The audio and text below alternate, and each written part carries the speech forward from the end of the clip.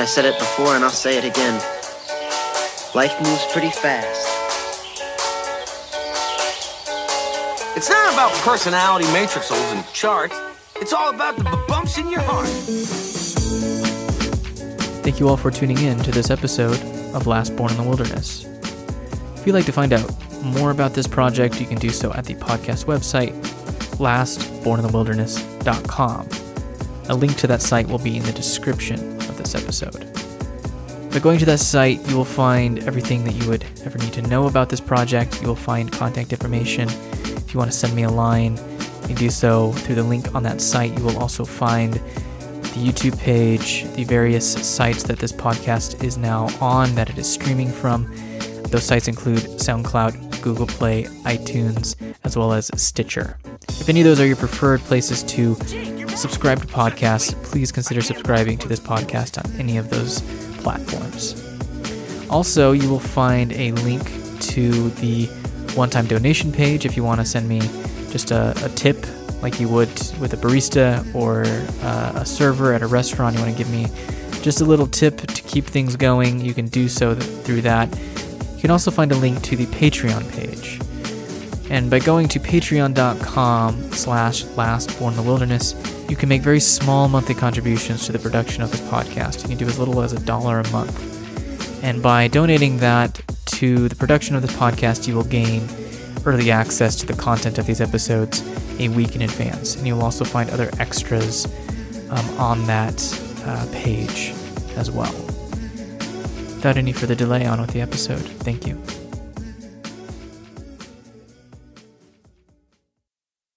In this episode, I speak with Iain McGilchrist.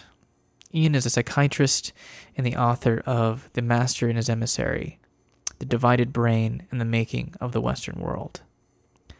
In this conversation, or interview, whatever you want to call it, I ask Iain to go over some of the ideas that are brought up in his really excellent book on the subject, of course, of what the two hemispheres of our brains, the left and right hemisphere, and what kind of experiments have been done and what kind of research has been done into the evolutionary functions of both sides of our brain, of the left and the right hemisphere, and how the values that come from, say, the left hemisphere versus the right hemisphere, and how an emphasis on, say, left brain thinking has led to the development of the Western world, led to the development of Western culture and the Western worldview, and how this imbalance between the left and right brain thinking in our culture, in Western culture more broadly, has led to many of the various crises and problems and unsolvable issues that we have ultimately wrought in these past few thousand years, and how we have reached a point where we really need to be asking some very deep questions about how we have gotten to where we are today. You know, and what I mean by that, of course, is politically, also the institutions that we have built with governments, with our economic system, as well as what is happening on our planet in regards to climate change and ecological devastation, ecological crisis that is currently unfolding, and how this fits into his research into the hemispheres of the brain and how we have evolved and how our culture ultimately has evolved out of this particular view of the brain. Ian is he's such a warm and loving. I could just tell by talking to him that he is such a compassionate and very deep thinker.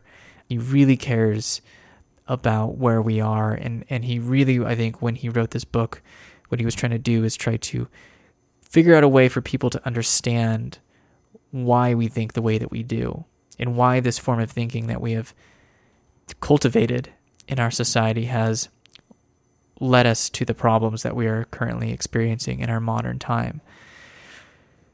So without taking too much away from this conversation, I just want to direct you towards his website, ianmcgilchrist.com. His name is spelled I-A-I-N. McGilchrist is spelled M-C-G-I-L-C-H-R-I-S-T. That is ianmcgilchrist.com. You can find everything you need to know about his work through that site. He's being featured in a few different documentaries, one of them being The Divided Brain, which is a documentary on his work. So look out for that. And he's also working on a book right now, which I think he said at the end of this interview, he's hoping to have released, or at least finished by the end of, I think, this year or next year. The name of that book is There Are No Things, and on his website it says it is a book of epistemology and metaphysics. Ian's got some good things coming down the pipe, and I think also his book, The Master and His Emissaries, is so worth looking into. He has done some amazing talks, amazing lectures as well. You should definitely all go check him out on YouTube. And I think you can also find a lot of those videos and those lectures on his website. So please go check out Ian's work, and thank you so much for your attention up to this point. Without any further delay on my part, here's my conversation with Ian McGilchrist. Thank you. I just think it's incredibly fascinating that there is such a thing as the left hemisphere and the right hemisphere of a brain, and that these two seemingly very different, they're part of the same whole, but they perceive reality quite differently, and how those two hemispheres have, through evolution essentially, found ways to really benefit one another and create a balance. At least that's the idea, right? That's hopefully the goal of all of it. And so I guess my first question would be to have you sort of break that down a bit. What are the functions of, say, the left hemisphere versus the right hemisphere, and ultimately, how do these two hemispheres come together in order to create the reality that we all perceive? Yes. Okay. I mean, the first thing that I ought to say is that most people's immediate reaction will be, oh, it's all based on pop science and it's all been shown to be wrong. That seems to be a fairly common prejudice. It's not without some foundation in that a lot of nonsense has been talked about the topic over the years. But I just want people to put out of their minds all the things that they think they might know about the differences, because they're all pretty much wrong. Okay. So, but you ask a very good question, which is, why should there be a divide in the brain, since the brain is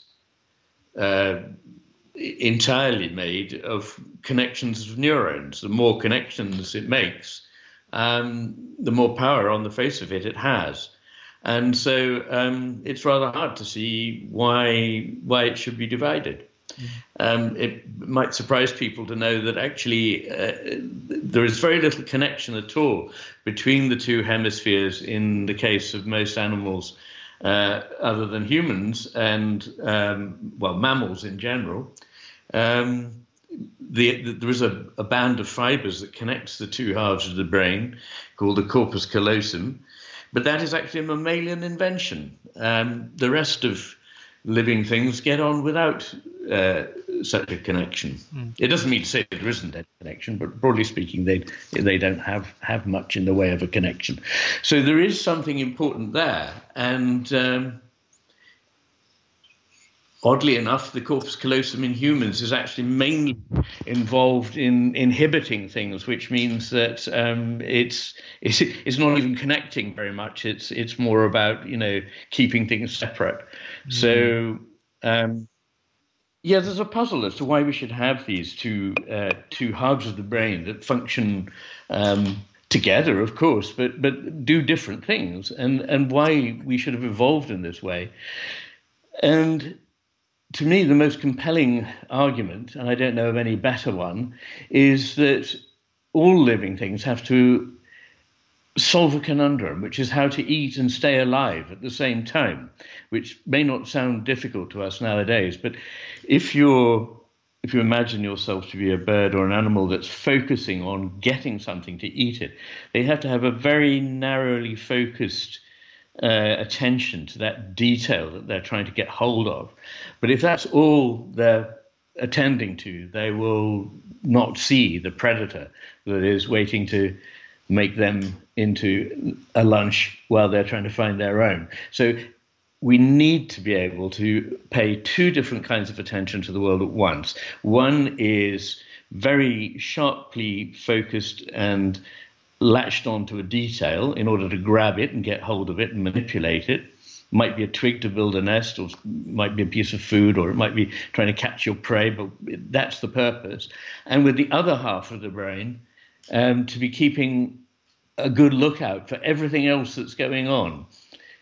Now, in human beings, and there is a tendency in most animals for this to be the case, it's the left hemisphere that provides this rather narrowly focused attention to one little bit at a time, and the right hemisphere that pays a sort of sustained, open attention, which keeps the world together. I mean, the perceptual, experienced world, it holds it together, while the left hemisphere is hopping around from one detail to the next. So that's a quite important basic difference.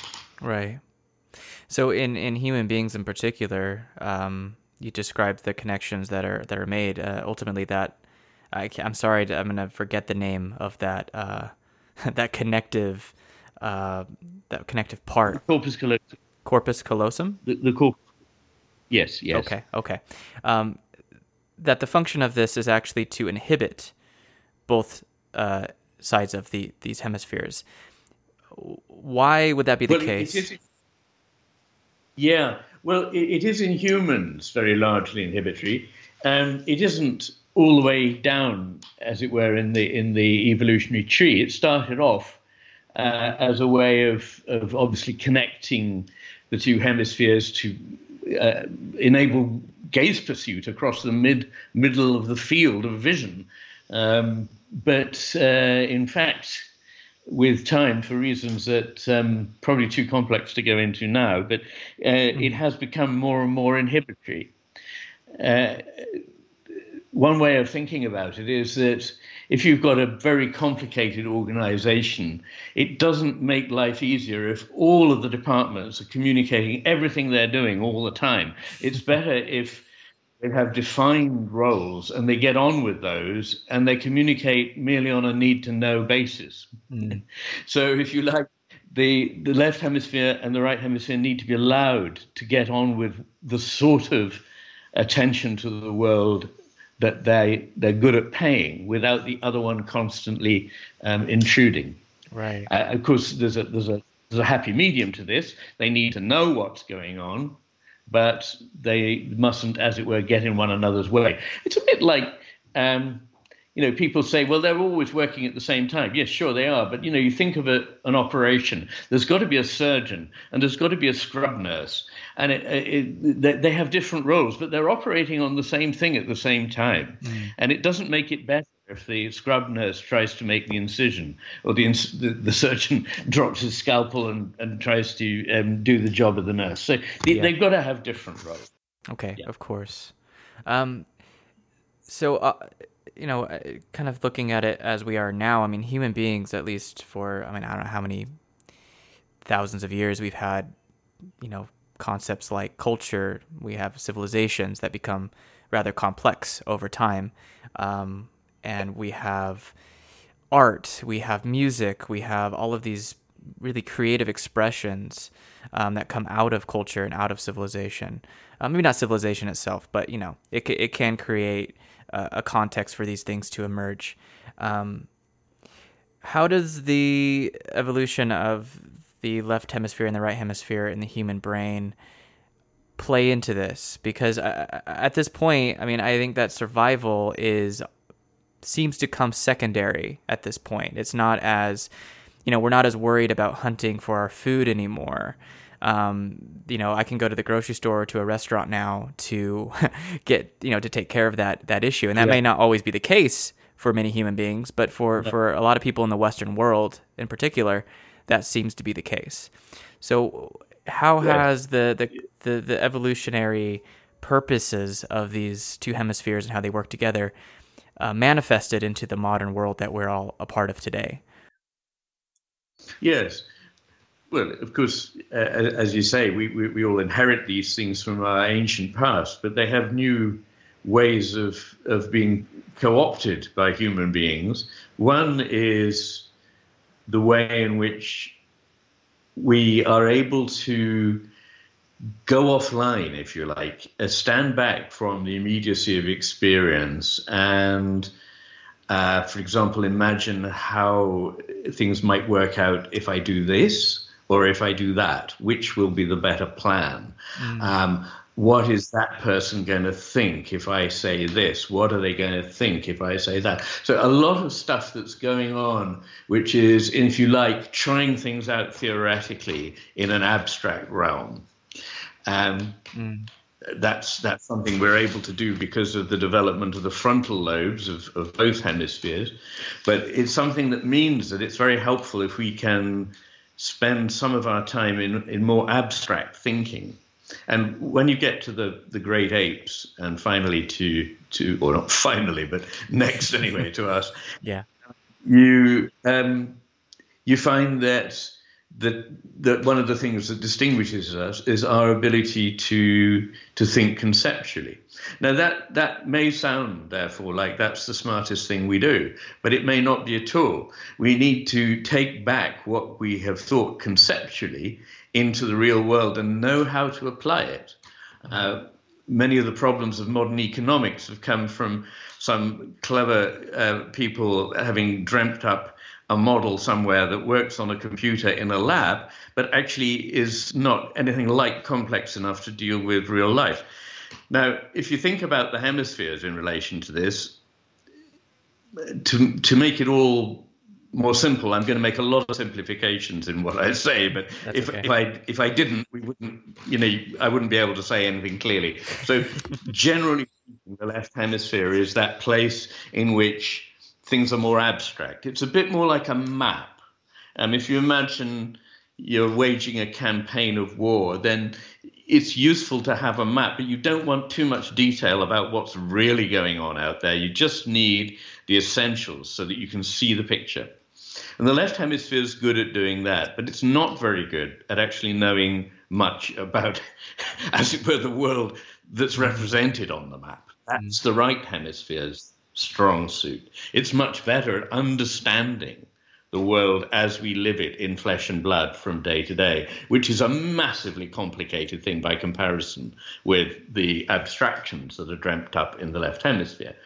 So although people talk about, I'm going to say something now I'm going to regret, but people liken the brain to a computer, and I just think that's such a terrible image. It leaves out pretty much everything of importance. So I'm not saying the brain is like a computer, but in one respect, the left hemisphere is a little bit like our own personal computer.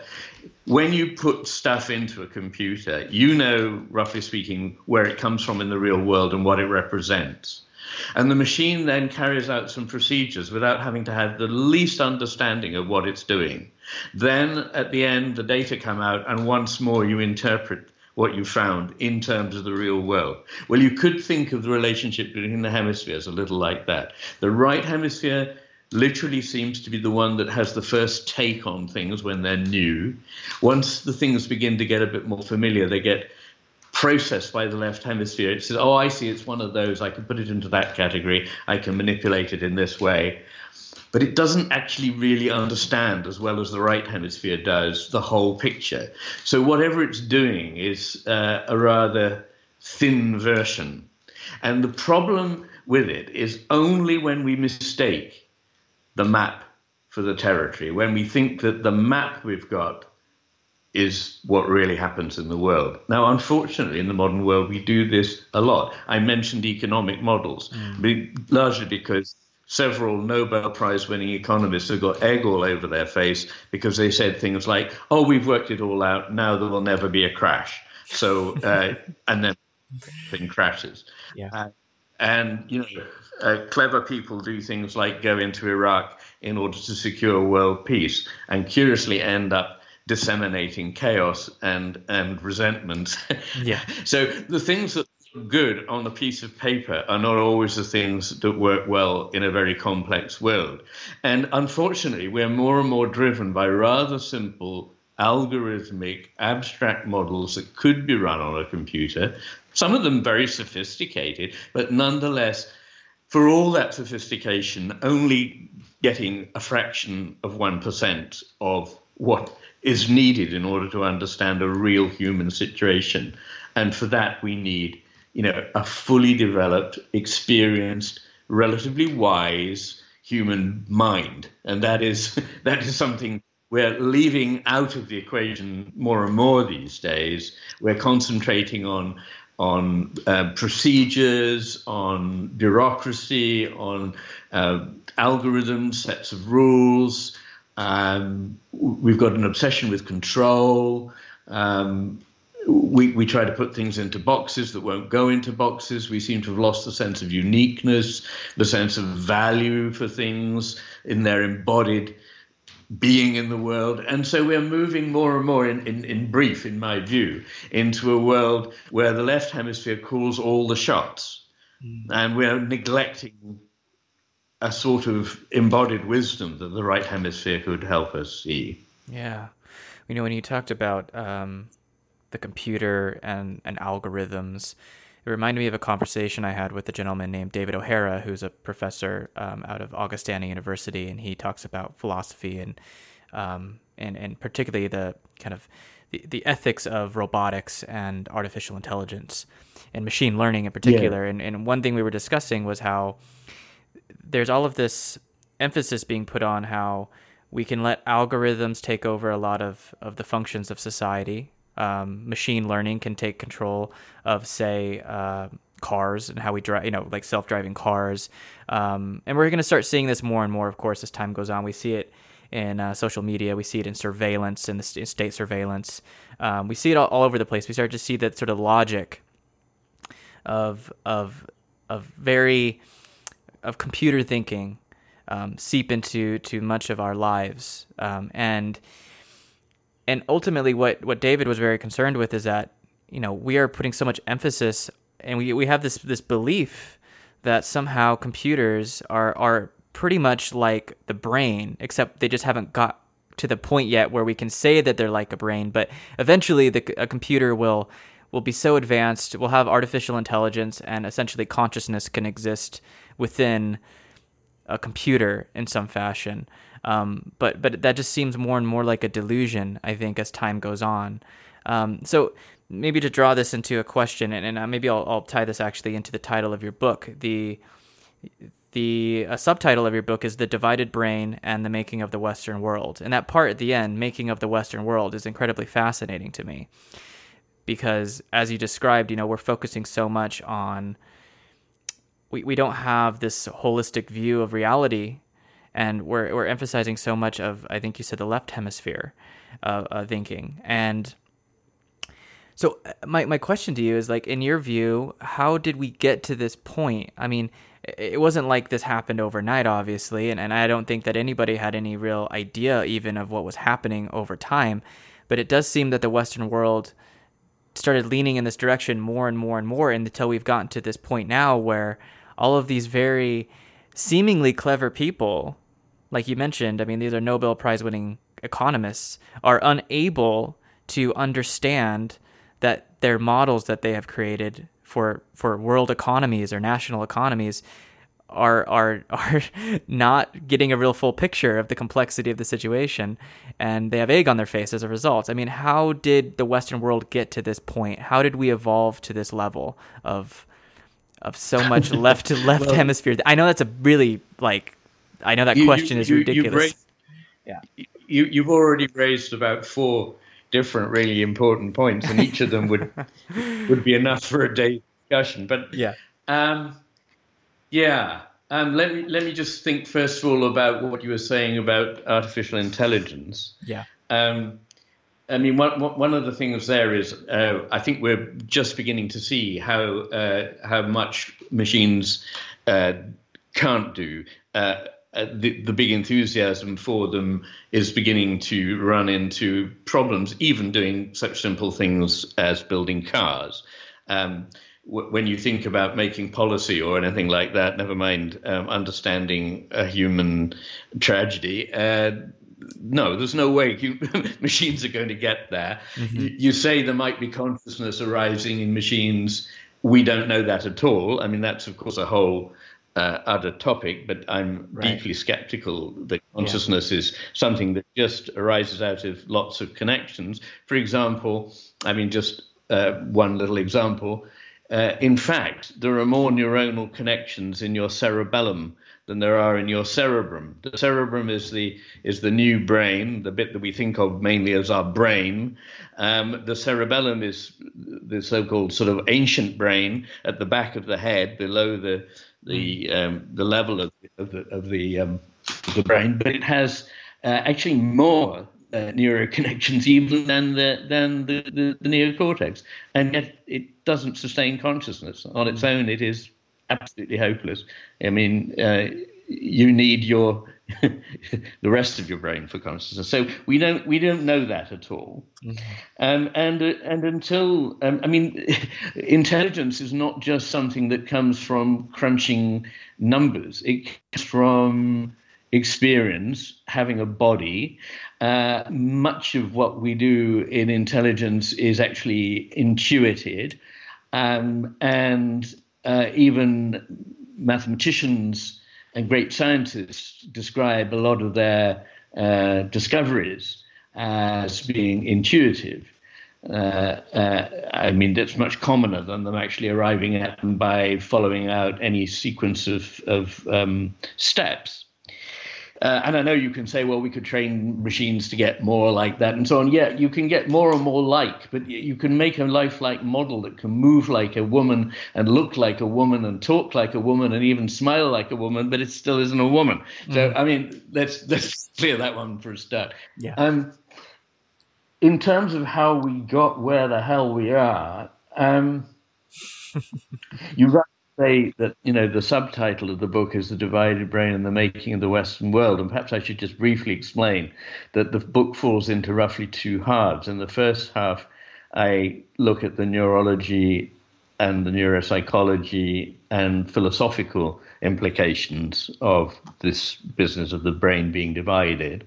And in the second half of the book, I look at the history of the West through the lens of what can we see if we think about it in terms of having to balance what each hemisphere offers to us. And there are, I would say, 3, and most people would agree with this, 3 large curves in the history of the Western civilization. One leaves Egypt out of it for the moment, partly because I don't know enough about Egypt. I started with ancient Greece. And then there is the civilization of Rome. And then there is our modern civilization beginning at the Renaissance. And in each case, I think I can discern the same shape, which is that initially what we find is the thinking of the left hemisphere being well combined in such a way as to produce a great efflorescence of learning and knowing of things in every realm, in science, in the arts, in lawmaking, in philosophy. Each time these things have started off with a huge flourishing of everything across the board. And then over time, there has been a tendency for that civilization, as it decayed, to get more and more stuck into what I identify as the typical left hemisphere's way of thinking, hierarchical, bureaucratic, abstracted. And one of the reasons, I think, is that in each case of these three civilizations, what happens is it flourishes and then it overreaches itself militarily, or in terms of having an empire, be that a commercial empire or an administrative empire or whatever. Mm-hmm. And I think you can see this in the case of Greece, you can see it in the case of Rome, and you can see it in the case of the West since the 19th century. And the left hemisphere's way of thinking helps you to administrate an empire. It helps you to run a military on a big scale. It helps you grab resources. It helps you make machines. It helps you become wealthy. It is the driver behind grabbing. The left hemisphere controls the right hand with which we grasp things. It also controls the bits of language with which we say, oh, I've grasped it. In other words, I've sort of got that and put it in my box of things that I now understand. Mm-hmm. So the left hemisphere is the one that helps us not get smart, but get rich in the short run. But it's not very bright. And in the long run, it misses. So you need that balance. And the trouble is that the right hemisphere knows that it needs what the left hemisphere can provide, provided that stuff is taken back by it and used to flesh out the full picture. But unfortunately, the left hemisphere doesn't seem to know what it is it doesn't know. It doesn't know that it needs. And that's where the first part of the title of my book, the idea there is of a fable, which is a little bit like The Sorcerer's Apprentice, if you know that one. But in any case, there is a wise spiritual master who looks after a small community in such a way that it flourishes and grows. And after a while, he realizes that he can't look after everything himself. But not only that, much more importantly, he realizes that he must not get involved with certain things if he is to preserve his ability to oversee the whole.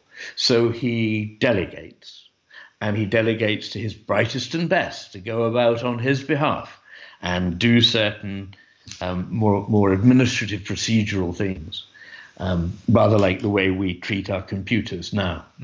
But unfortunately, this emissary, bright as he is not bright enough to know that he doesn't know very much, and that he doesn't know half as much as the master knows. And he goes around thinking, I'm the one here who does all the heavy lifting. I'm the one that understands everything. What does he know?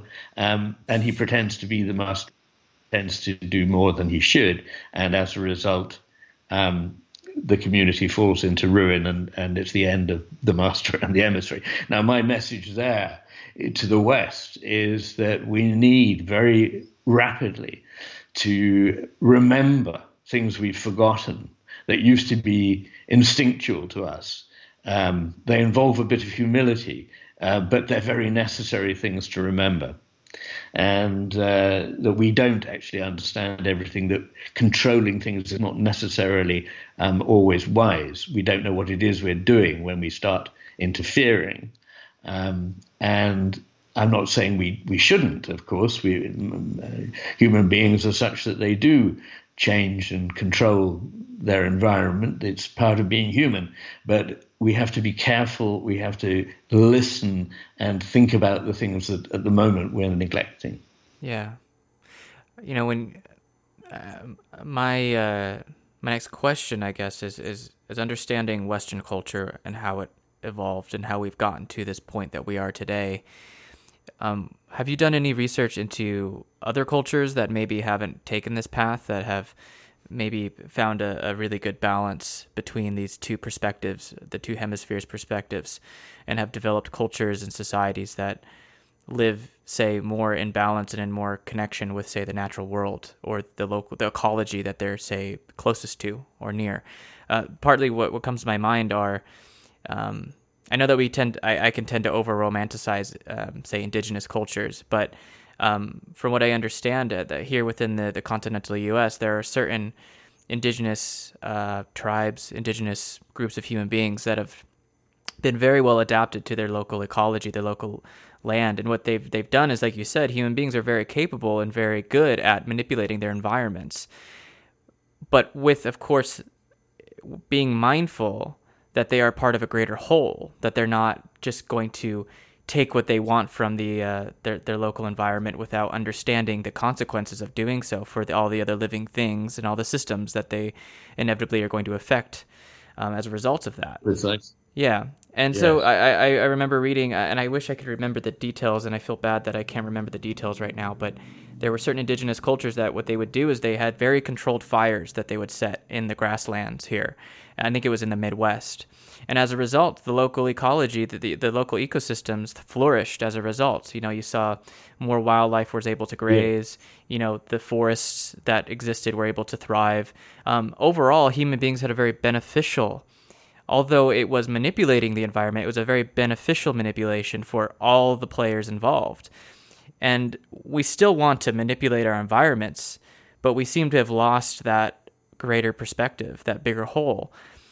So I guess the question before I started rambling right there was, in your research, did you ever feel or did you ever compare other developed cultures with Western culture, Western points of view, more generally? Yes, I did, and at the end of the book, I make some very small suggestions from what I've learned from others about Oriental, by which I mean Far Eastern cultures like China, Japan, and Korea, which has always fascinated me all my life, partly because my grandfather lived in Japan before the First World War, and when I was growing up, used to tell me very amazing things about the cultures, and I became fascinated very young. And I'm very broadly sympathetic to Taoism and Zen Buddhism and to the paradoxical way of thinking of those cultures.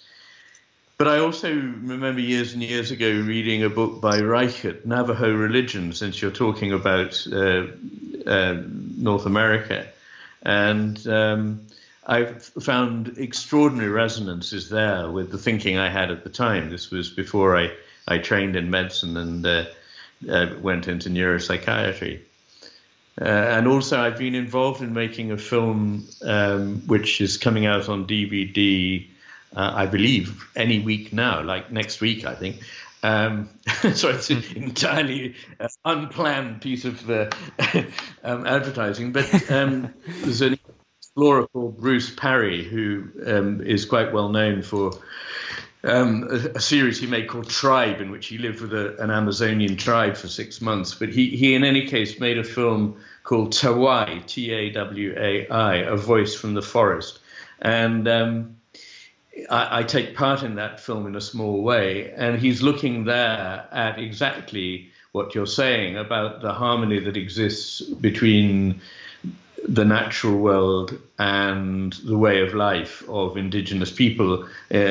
Some of them hunter-gatherers, but some of them like Indians in the Indian subcontinent, not hunter-gatherers, but still nonetheless having a completely different philosophy of the way in which we relate to the rest.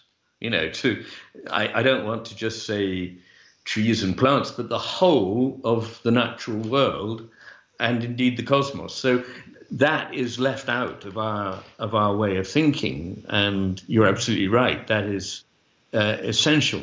And one of the things that I would like to do, I mean, when I started studying medicine, one of the other things I thought of doing was actually learning Chinese, but I can't do everything, and that one's rather gone by the wayside. But I have read it quite a lot around that culture. And in making another film, which is a film called The Divided Brain, about my work, I went to see Joe Henrich at Harvard, who's an anthropologist, and he was saying to me, because I was saying, it's really like the West and the rest, because it's not just, as it were, the Chinese, it's everybody except modern Westerners sees the world in a totally different way. And he said, you're absolutely right. And that when we were in, as it were, South America or Africa or whatever, our constant refrain was, they're more Chinese than the Chinese. In other words, there is a way of thinking that has grown out of the wisdom of ancient cultures that have lived in harmony with the natural world on the whole for very long periods. And we alone stand out as this know-it-all culture that probably will go down in history as the most foolish, if there is any history after us to record it, the most foolish, arrogant, self-destructive, and least wise culture that there has been. So I do feel we're at a point, a decision point, or maybe past the decision point, but there's always hope. That we really do need radically to shift the way we think about what a human being is, not just a machine or a computer at all, what it is to live together, what it is to live with nature. We have no idea, in fact, what the natural world is. And, all our reductive ideas about it approximate it to some kind of a mechanism. And it take it from me, and I'm writing a book about this at the moment, it doesn't work anything like any mechanism that you know. Yeah. Yeah, the metaphor of the computer for the brain just doesn't seem to match, at least for me, and I think for many people now it's becoming apparent that they're not the same by any means. And something that I've been so fascinated with in everything you're saying is, the Western world stands apart from practically every other civilization, every other culture that has emerged on this planet that maybe currently exists right now, but that I guess what I'm trying to maybe try to articulate in my own kind of bumbling way is something that I've been so perplexed by, and I think partly why I was attracted to your work is my ongoing interest with how is it that the West developed the way that it did. I mean, I know there's no simple answers, and I understand that you've gone over that a little bit already, but it just is so perplexing, because I think what frustrates me the most is that, like you had stated, and something that I'm very much aware of, is that we are at a very crucial moment where if certain decisions aren't made correctly or certain directions aren't taken, then, we're going off the edge of a cliff in more ways than one. Absolutely. And it's absolutely frightening and frustrating and perplexing and confusing. It's all of these things at once. And so I think for me at least, it feels a bit like a puzzle. Maybe that's the wrong way to look at it, but it feels like I'm trying to put all these pieces together, trying to understand how we got to this point. And then by somehow understanding that, maybe we could figure out how to change direction or develop something that is better than what we currently have today. I don't know if that is maybe the wrong way to even look at it, but that is certainly something that has been plaguing me, I guess if I could use that word, plaguing me for some time now, is like, how did we get to this point, and how can we possibly change directions, Yeah, I'll just leave it there for you. Well, yeah, the Greeks had a concept of hubris, which means a kind of arrogant pride in what you think you can do, which leads to your downfall. It's the story of most tragedies, and the West is a tragedy. It had high hopes, but it was just unfortunately too overconfident in what it thought it could get away with. There's a lot that we can be proud of in Western culture, but from really 2,000 years ago, we started the rot of believing that we could we could order everything in certain rationalistic ways that would, lead to a freer and better and happier society. And, there's a lot in some of those aspirations, and some of them have indeed borne fruit, of course. The trouble is that once you're intoxicated with this kind of thing, you can't see when to stop. And human beings don't understand exponential growth. That is really one of the most serious problems with the human mind.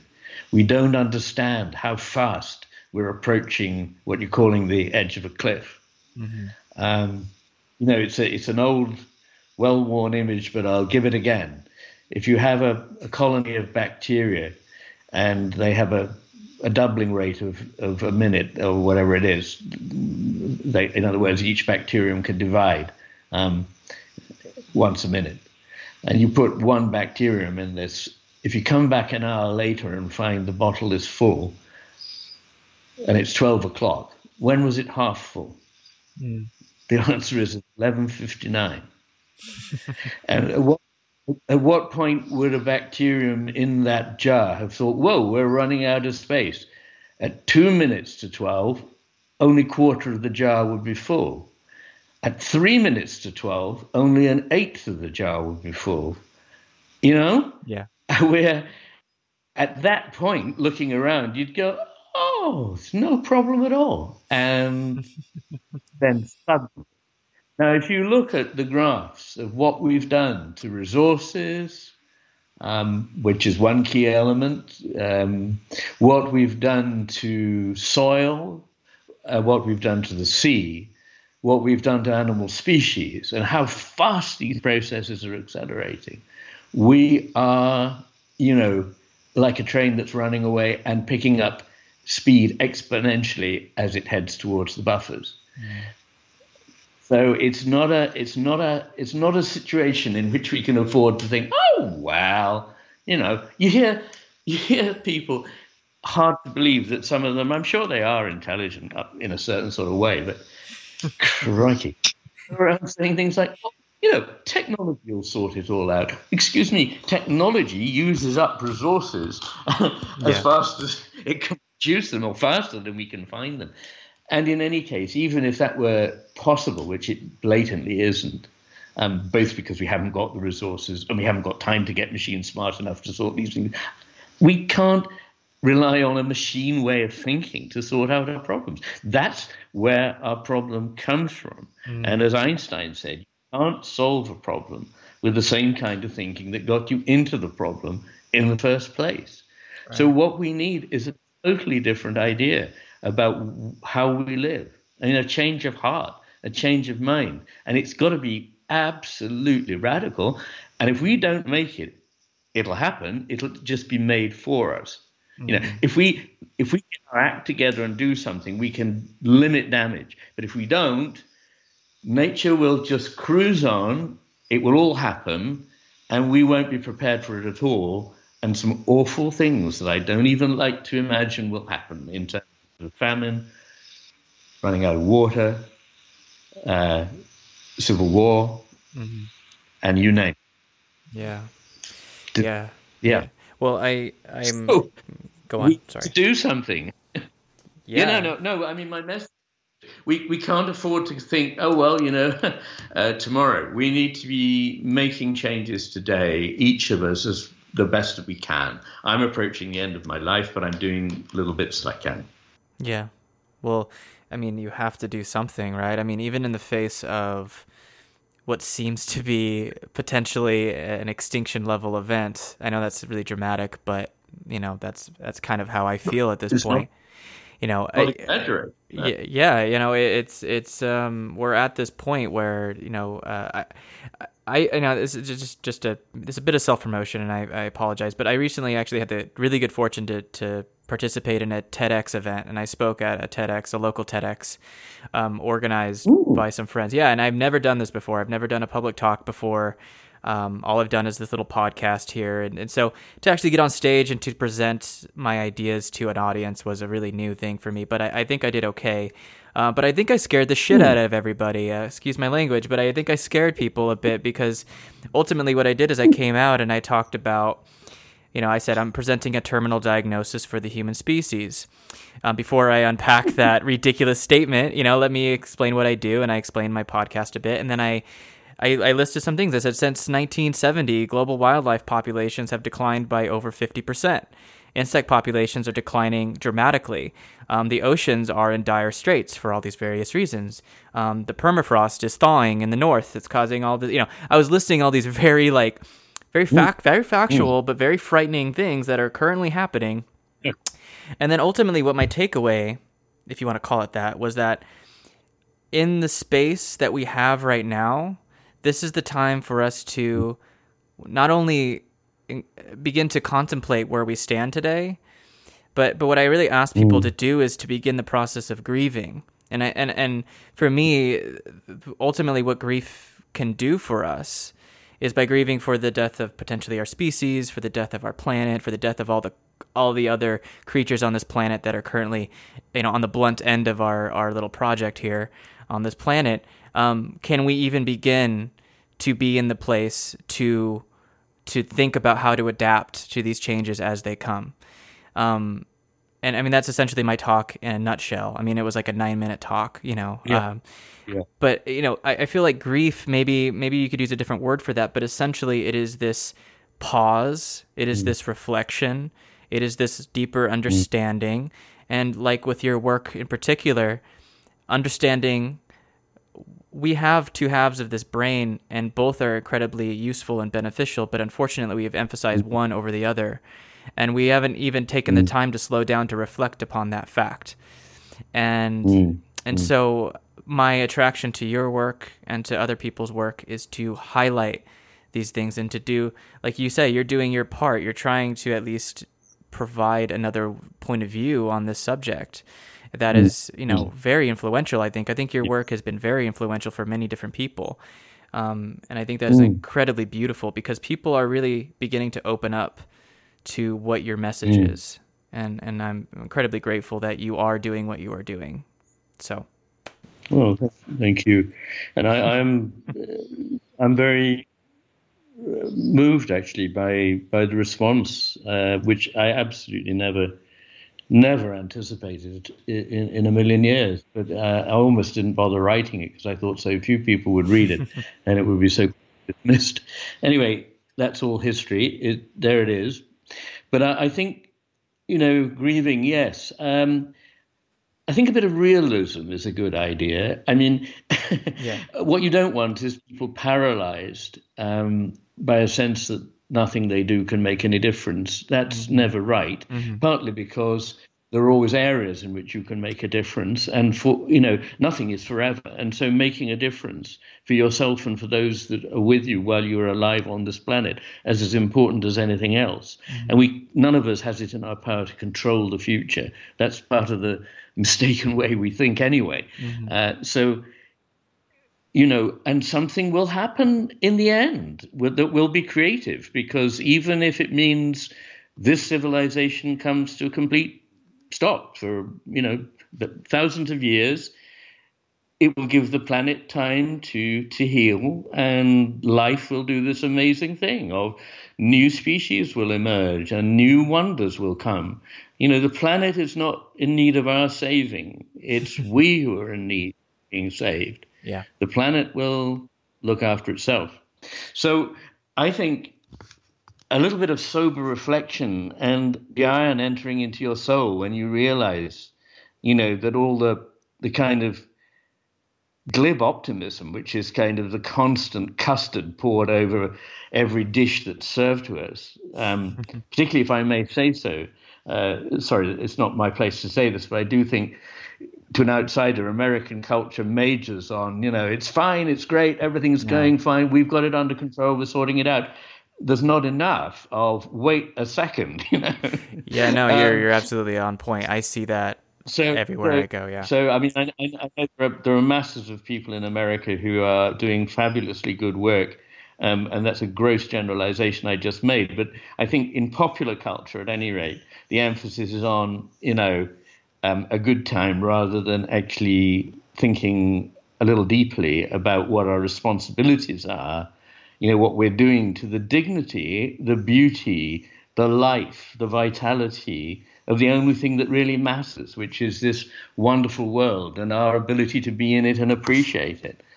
And those are not popular words these days, dignity and beauty and so on. They're sort of, oh, wow, it's an old hat, but we're going to have to think about these things rather deeply, fairly quickly. Some big ethical issues are right on our doorstep. Yes, I wholeheartedly agree with you on that. On the other hand, I'm a great believer in, in a degree of acceptance, not acceptance in a defeatist way, but there's no point in not accepting what gifts there are in this world, and they're very great. And being still and attentive, being peaceful with yourself in a beautiful place, and being grateful for what the world gives to you is. Sorry, I'm getting to sound. Forgive me. I'm old. I'm getting preachy, but these are little realities that are so important. And when you're young, you think, oh, why do they tell me all that stuff? It's all about other people and being nice to them and forgiving them and being grateful to them. It's not. Forgiving and being grateful are about the secret of how to love and enjoy life. Right. No, anyway, we need to heed that. That is through life experience that you're saying that, and they're not done for other people. They're done for our own good. yeah. I mean, and I think ultimately what you're asking and what you're saying is, to do the work that is necessary to kind of highlight these ideas, to bring this attention and this focus on this very particular way of looking at it. I think it's actually really fulfilling for the individual. I mean, we tend to think of it like, well, you're sacrificing so much to do this, or, it's all about like, what are you getting out of it? But I really think that there's a real richness that comes with doing this kind of work, the work that you're doing. I mean, it really, it fulfills your own life in a way that you maybe never would have even anticipated while going into it. Well, that may be so, but never mind what I do. But I mean, I think that it's my experience and probably everyone's that you're happiest when you're involved in a common project of doing good for people. If you want to be happy, stop focusing on being happy. If you want, peace and reward in life, stop focusing on getting the rewards. Just, focus away from yourself as much as you can. We're all terrible. I speak for myself, terribly self-obsessed. This is a human condition. But, in many experiences in life, I have got great fulfillment and happiness out of common pursuits with people in doing things where I can forget about my own miserable needs and likes and wants. Yeah. So there we are. Now, I didn't know it was all going to get so preachy, but there we are. No. I think you provide really important insights, and I think it is. Oh, go on. Sorry, I was going to say, I think what it is that I've moved on a bit from this book. I mean, I will always think of The Master and His Emissary as my life's work, really. Mm-hmm. But I'm writing another book at the moment called There Are No Things. And it's a much more sort of philosophical book about a rather topical question. How do we decide that things are true and worthy of being embraced and followed, Mm-hmm. It's not a religious book, but it's dealing with those questions, and there are no more important questions. So that's where I'm at the moment. I spend a lot of time thinking about it. Well, right, and that is you're in that the momentum of writing that book, so of course that's where your mind is going to be focused, and so I totally understand where you are coming from. And do you know when? So I imagine you're currently writing this book. Do you have any projection, any idea of when this book will be published and released for the wider public? Well, I've got contract with Penguin for it, which is long overdue. My editor's been indulgent of me, but I hope to have it finished. I hope to have it finished this year, and so perhaps in a year or a little over after that. I tend to write rather oversized books, and I think perhaps I could just write shorter ones. But the thing is that one of my messages is one needs to see how the whole thing hangs together. And I had very good advice from my editor at Yale over the Master and His Emissary, because I thought this is a very big book and it could be divided into 2 or 3 books. And she said no, because if you do that, what will happen is the scientists will read this one, and the arts people will read this one, and the philosophers will read that one. But what you need is to bring all together in one place so that we see how the thing hangs together. And that is essentially right, but that's also what I'm facing with the current book. Yeah. Well, we've been talking for about an hour. I really thank you for your time and for your insights for this thing. I know that you have your website, ianmcgilchrist.com. I will definitely provide a link to that site. Is there any other upcoming events, any like social media, anything like that you would like to talk about here at this point? Not really. I mean, there's just there's these 2 films. The one by Bruce Parry, in which I play a small part, called Hawaii. Okay. And then there's this film which is not yet finished, called The Divided Brain, which is that's a feature film about my work. But I'm afraid I don't do social media. Yeah, that's okay. For all reasons I believe are good. But no, and I'm trying not to do events at the moment because I really need to get this book finished. You need to focus on your writing. Yeah, of course. Yeah, I can recover some of my life a bit.